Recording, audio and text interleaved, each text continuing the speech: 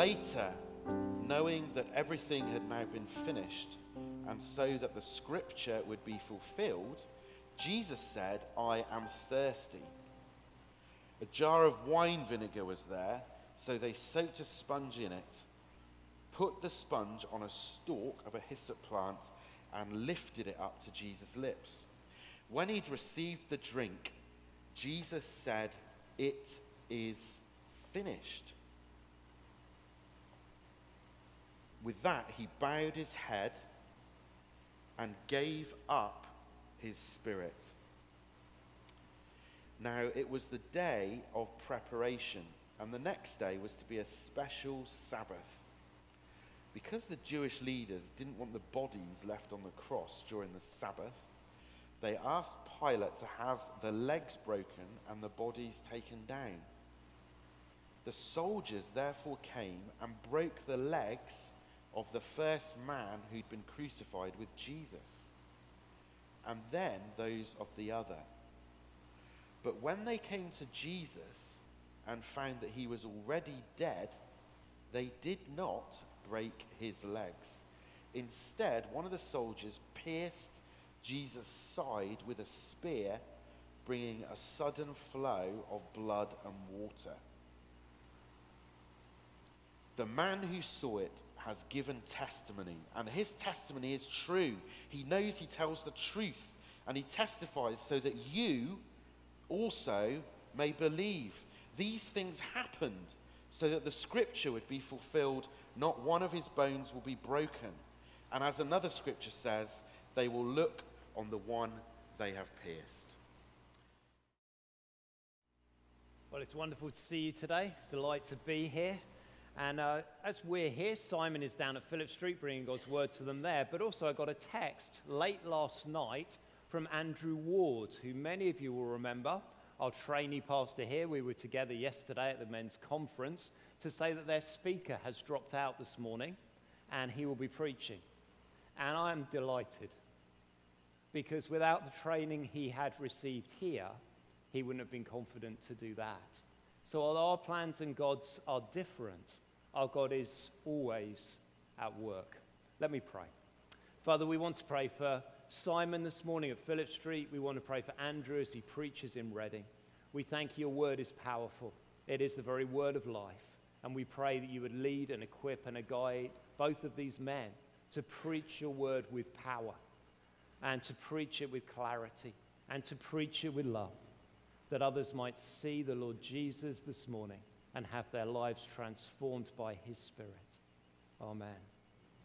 I want you to begin this morning by using your imagination. So don't think you've missed something on the news. I want you to imagine this has been said and declared on the news this morning. That Vladimir Putin and Kim Jong-un have decided together to launch a coordinated nuclear strike against all of their enemies. There'll be a strike on Europe, a strike on America, a strike on various parts of Asia that will happen simultaneously and will obliterate numerous countries. British intelligence identify this as a credible and real threat. And there is only one hope. They have a device which, if it can be deployed inside the main Russian nuclear facility, it will disarm these bombs, not just for that strike, but forever. They will be rendered powerless. The challenge is how to get the device there. How do you get inside a high-security facility full of nuclear missiles? British intelligence think they've found a way in, but they are absolutely certain there will be no way out. For the team that are deployed to put this device in, they will literally be going on a death mission. If they succeed, they won't live to see it. As you'd expect, brave men from the SAS volunteer for this mission. They take the device, and under the cover of darkness, they get inside the Russian nuclear facility. Back in the UK, the intelligence team can see them making their way through the facility, but one by one, the vital signs of the team are going out. They are being slaughtered in the facility, until only the commanding officer is left. From midnight till 3 a.m., all comms go dark. It seems as if the mission has completely failed. And then just after 3 a.m., a radio crackles. And British intelligence hear the final 2 words this commanding officer will ever say: mission accomplished. Mission accomplished. When in the Bible we read the words, "It is finished," the best translation into English is mission accomplished. Mission accomplished, shouts Jesus Christ from the cross. And I want you to know that that is a much bigger deal than if we had disarmed a nuclear strike that would render the whole earth lifeless. What Jesus did is on a bigger scale than what would have happened if that scenario I explained to you at the beginning actually happened. It would be a bigger deal, and it was a bigger deal, even than that. Because through Jesus going to the cross and accomplishing his mission, he changed life, not just for individuals who believe in him, but in time for the whole of this planet. The Bible says that because of our rebellion against God, because of the way that we live in this world as if he isn't there and doesn't care, we live on a dying planet. And we are born as dead people, not alive to our Creator, but dead to him. We don't hear his voice. We wonder if he's even really there, because by our sin we are cut off from him. But when Jesus completed his mission, he dealt with the evil in our hearts once and for all. And he gave hope to a dying planet that one day things would be different. And it's a greater mission because, difficult as it would be to get inside a Russian nuclear facility, you imagined it. We've seen enough action movies where it happens to be there. But there was only one person who could do this mission. Only one person ever born who was good enough. Only one person who was ever born who wasn't cut off from God by his sin, who knew him every minute of every day as his Father in heaven and loved him with all of his heart, mind, soul, and strength, and loved other people as much or more than he loved himself. And it's this one who rescues us. It's this one who goes to the cross for people like you and me, because for us it is impossible for us to save ourselves.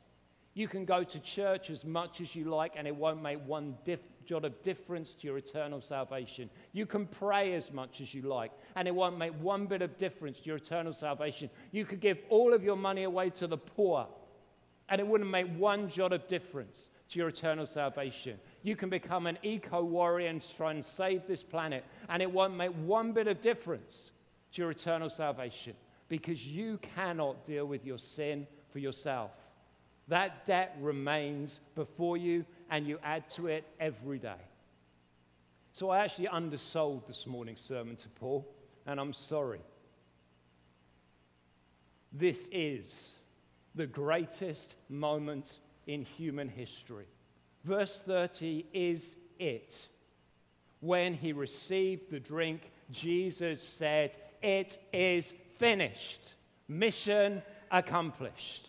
And with that, he bowed his head and he gave up his spirit. That is the moment. That's the moment that transforms everything. And we're going to look at 3 very simple truths about that this morning. The first one is this: a moment of victory. Victory, verses 28 to 30. We dived into this story. Some of you are new here this morning. Let me fill in what's happened up until this point. Jesus has been found guilty, taken out and crucified. Either side of him, there are criminals, also put on crosses, facing the same sort of death as Jesus, but for a very different purpose. Jesus has been mocked by those who have seen him. His clothes have been gambled for by the soldiers that were there. He's seen his mum and the young Apostle John, and he's put his mum under the Apostle John's care because he won't be there to care for her anymore. And then John simply says, later. Did you notice that? The first word there, verse 28, later. All the way through John's gospel, we've seen John expects us to know two things really well, and we often don't. One is our Old Testament. He expects us to know it like the back of our hand. And he also expects you to know what happened in Matthew, Mark, Luke, and John. So he doesn't just do repeats. He's supplementing what's in those three Gospels. So when he says later, he's missed out quite a lot. And that's deliberate. He doesn't talk about the mocking. He doesn't talk about the darkness that covered the earth. He doesn't talk about Jesus crying out, my God, why have you forsaken me? Because he assumes we know it. Later, knowing that everything had been finished. How did Jesus know everything was finished? Because from 12 lunchtime till 3 in the afternoon, darkness had covered the land. Jesus had gone into the darkness of God's wrath, his righteous anger against all evil, all sin. And he'd gone into that. And for the first time in his life, Jesus was cut off from his Father. Every minute of every day up until that point, he had been able to talk with him, pray to him, know him with him. And those were the longest 180 minutes of Jesus' life. He cried out in the darkness, my God, why have you forsaken me? We don't feel it the way Jesus did. We live a lot of the time in sin. We get comfortable with sin. We're born in it. And if we don't repent, we'll die in it. But for Jesus, this was a living death. Cut off from his Father in heaven, unable to experience the warmth of his love. Why? Because God made him who knew no sin to become sin for us. That's what was happening at the cross. And then, the darkness lifted. And Jesus knew that it was finished. And so the scripture would be fulfilled. Jesus said, I am thirsty. I don't know how many people you visited who are dying. Part of my job is I do that regularly. I've been there a number of moments when people have taken their final breath. For a lot of people, I'm there in the final days and weeks of their life. It's incredibly hard at the end for people to speak. I visited Marilyn Carr this week, and she could speak only in a whisper.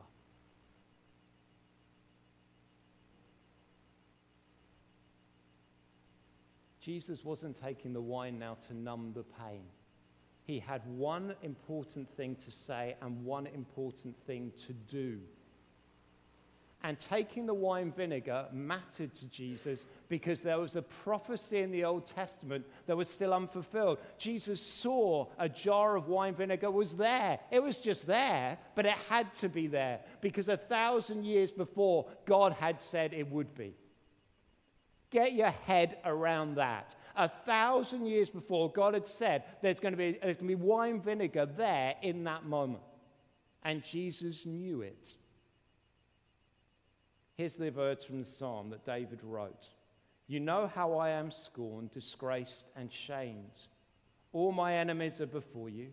Scorn has broken my heart.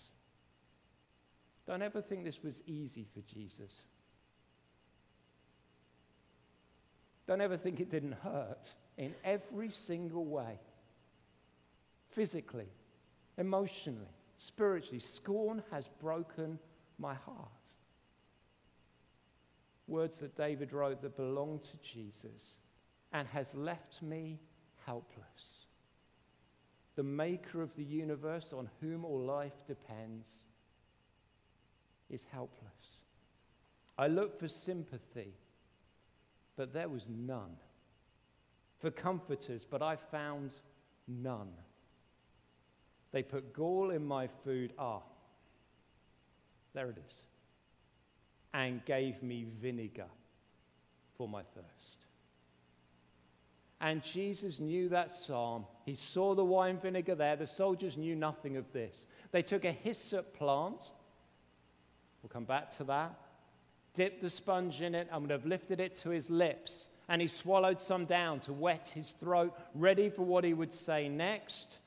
When he received the drink, Jesus said, "It is finished." Mission is accomplished. With that, he bowed his head and he returned his spirit to God. He chose that moment to die.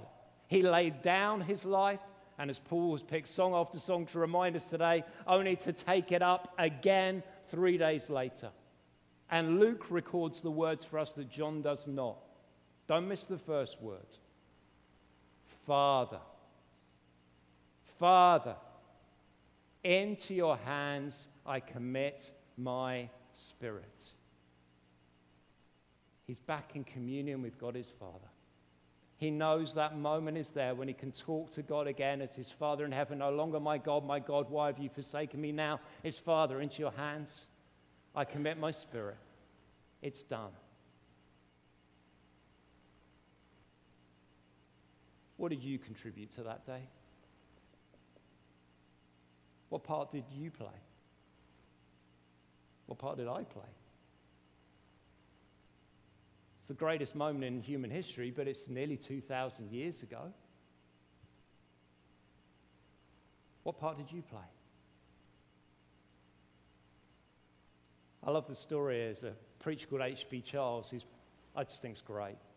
And he tells a story about a boy who visited church, and at the end of it, he wanted to become a Christian. He was convinced that Jesus had done amazing things for him. And in their church, someone like Paul sat down with him and was chatting with him just to check he'd really understood, because he was quite young. And the guys leading said, "Look, tell me what you understand about the gospel, the good news of Jesus. Tell me, what have you grasped?" And he said, "Jesus did his bit, and I did my bit." And the guy was like, "That does not sound like the gospel to me." He said, "Just run me through that again." He said, "Jesus did his bit, and I did my bit." And the guy looked worried that he'd really not understood anything that morning. And then he said, "What do you mean by that?" And the boy said this: "I did the sinning, and he did the saving." I did the sinning, and he did the saving. Brothers and sisters here this morning, even if you're not yet a Christian, this is the good news. Life is so hard, isn't it? Because all the time we're trying to meet a standard, clear a bar, perform for the sake of other people. If you're at school, there are expectations of you which maybe seem impossibly high, standards, target grades. And you think, won't it be great to be an adult because all that will be behind me? I don't want to disillusion anyone here this morning, but that world does not exist.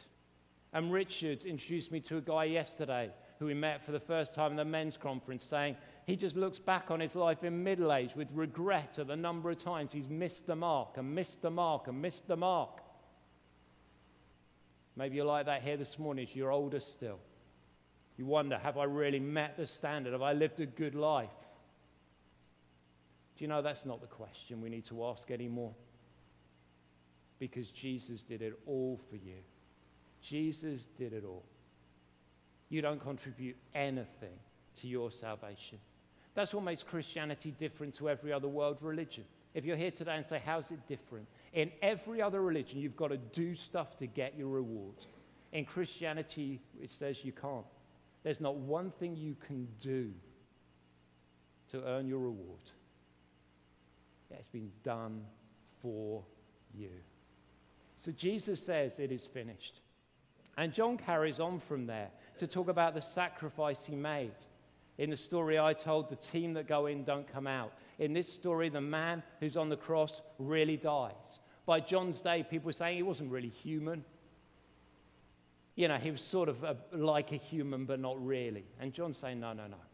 This is God in human flesh. And I'll tell you what I saw.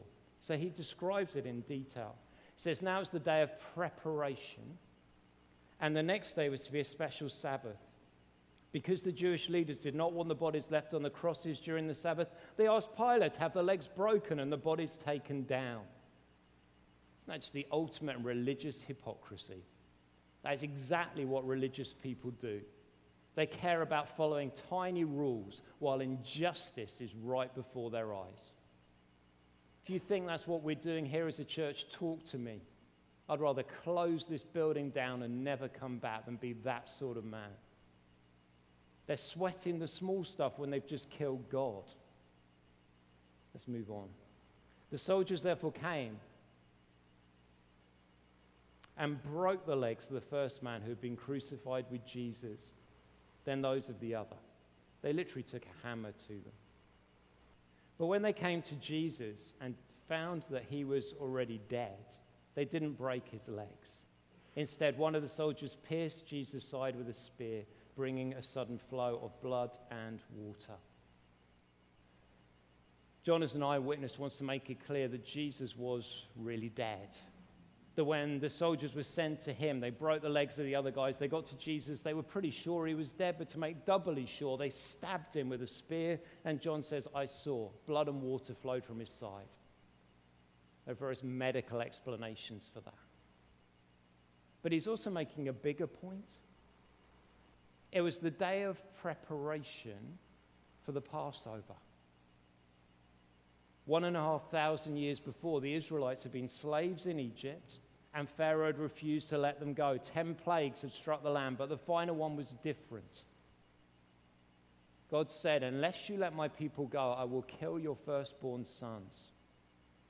And the only way you can escape will be to take a lamb, an unblemished, perfect lamb, slaughter it, and take a hyssop plant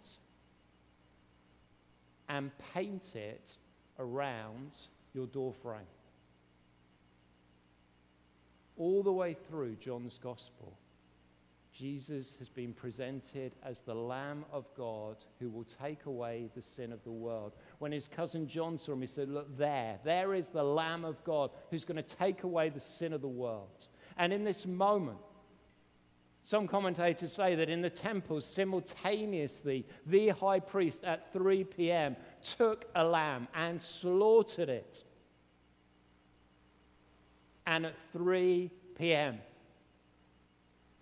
God Almighty had his Son sacrificed for your sin and mine, so it could be paid in full.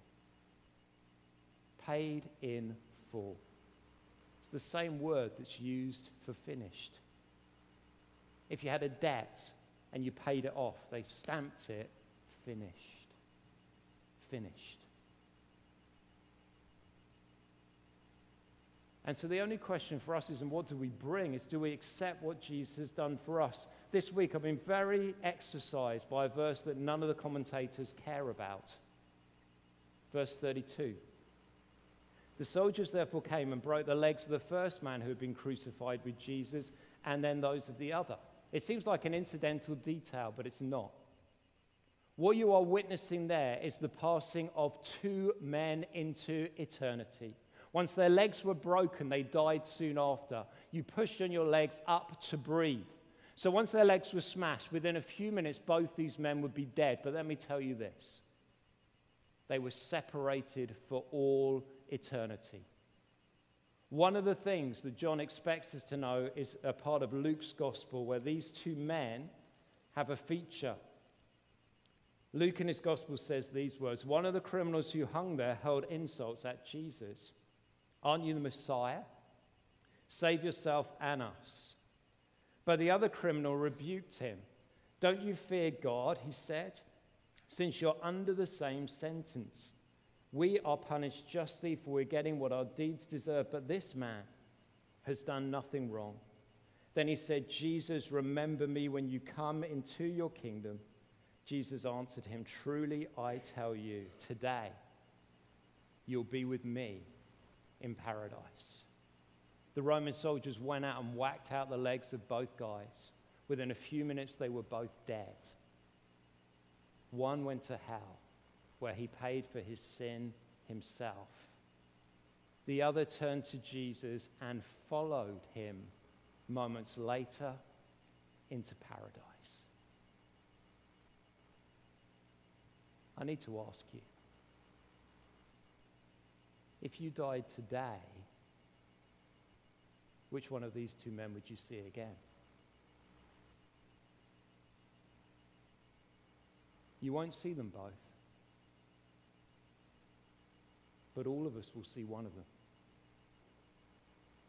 You'll either share eternity with the thief who mocked Jesus, or with the one who turned to him and entered paradise. It's the choice we all face. It's a choice that you can't really delay making because none of us knows how long we've got. And it's a choice you can make here this morning. Because the last thing I want to show you today is you can be certain in the decision that you make. The final words are about that. John says, the man who saw it has given testimony. His testimony is true. He knows that he tells the truth, and he testifies to what? So you also may believe. That's why John recorded these things for us. He saw them. He was an eyewitness. He traveled with Jesus. He saw Jesus on the cross. He saw Jesus risen from the dead. And he wrote these things down so you and I might believe for certain they happened. He was an eyewitness. And he wrote these things down at great cost to himself. John was severely disabled by the time he died, carried on a mat.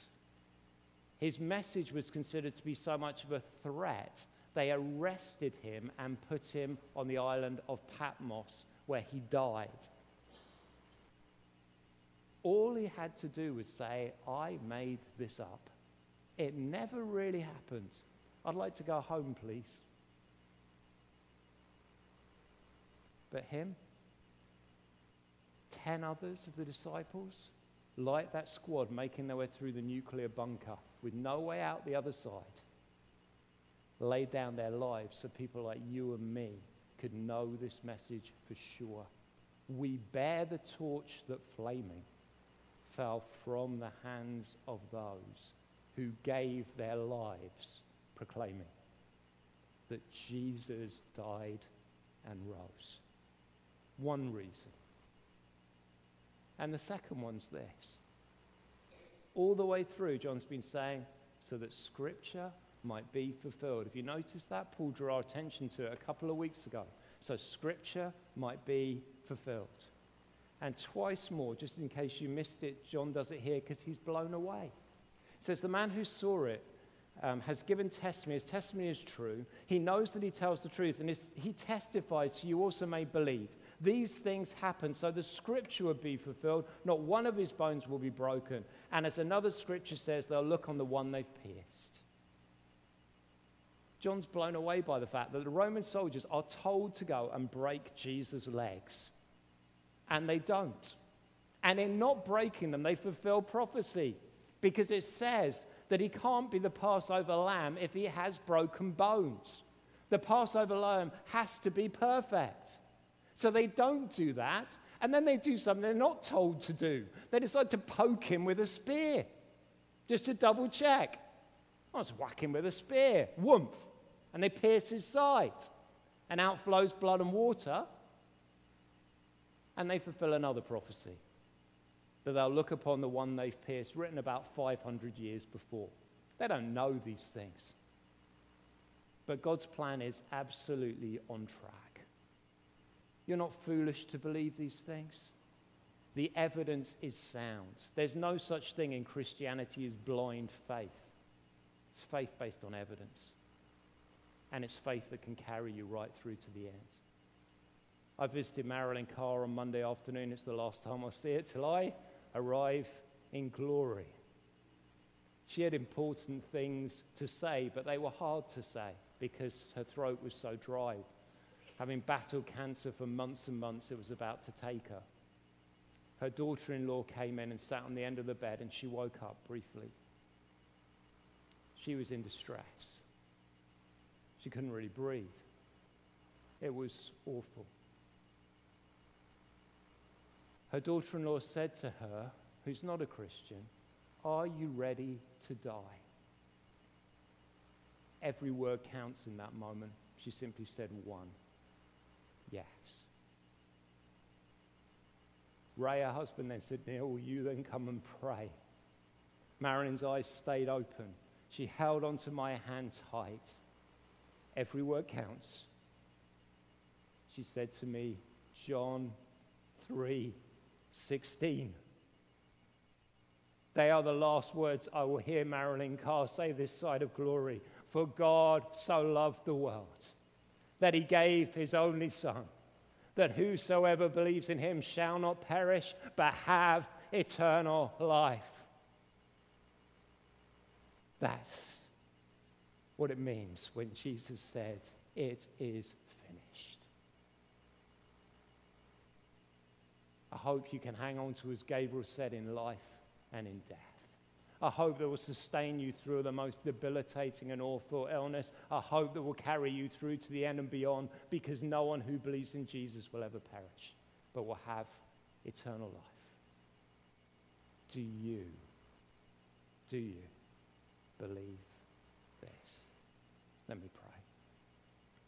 Father God, we are amazed that you would love us so much, that you would give your one and only Son. We've spent time now at the cross. We've seen what it cost him and what it cost you to save people like us. Lord, for those of us who know you, we want to say thank you. Thank you that you loved us so much that you rescued us. You brought us out of darkness into light, out of death into life. You brought us from hopelessness and despair into a place where we have hope that is forever. Oh, Lord Jesus, teach us to love you more and then to love as you love. And for any here this morning for whom this is new, it's strange, even not clear, Lord, I pray that by your Spirit you would be at work. These words are living words. They are powerful. May you take that word and apply it to each and every heart in this room this morning. May today be a day of salvation for some. A day where they say, Jesus, thank you, you died for me. Take my life and use it from here on in, that I might see you one day in paradise. Oh Lord, may that be a day for someone in this place even this morning. Maybe for more than one. For we ask these things in Jesus' name and for his glory. Amen.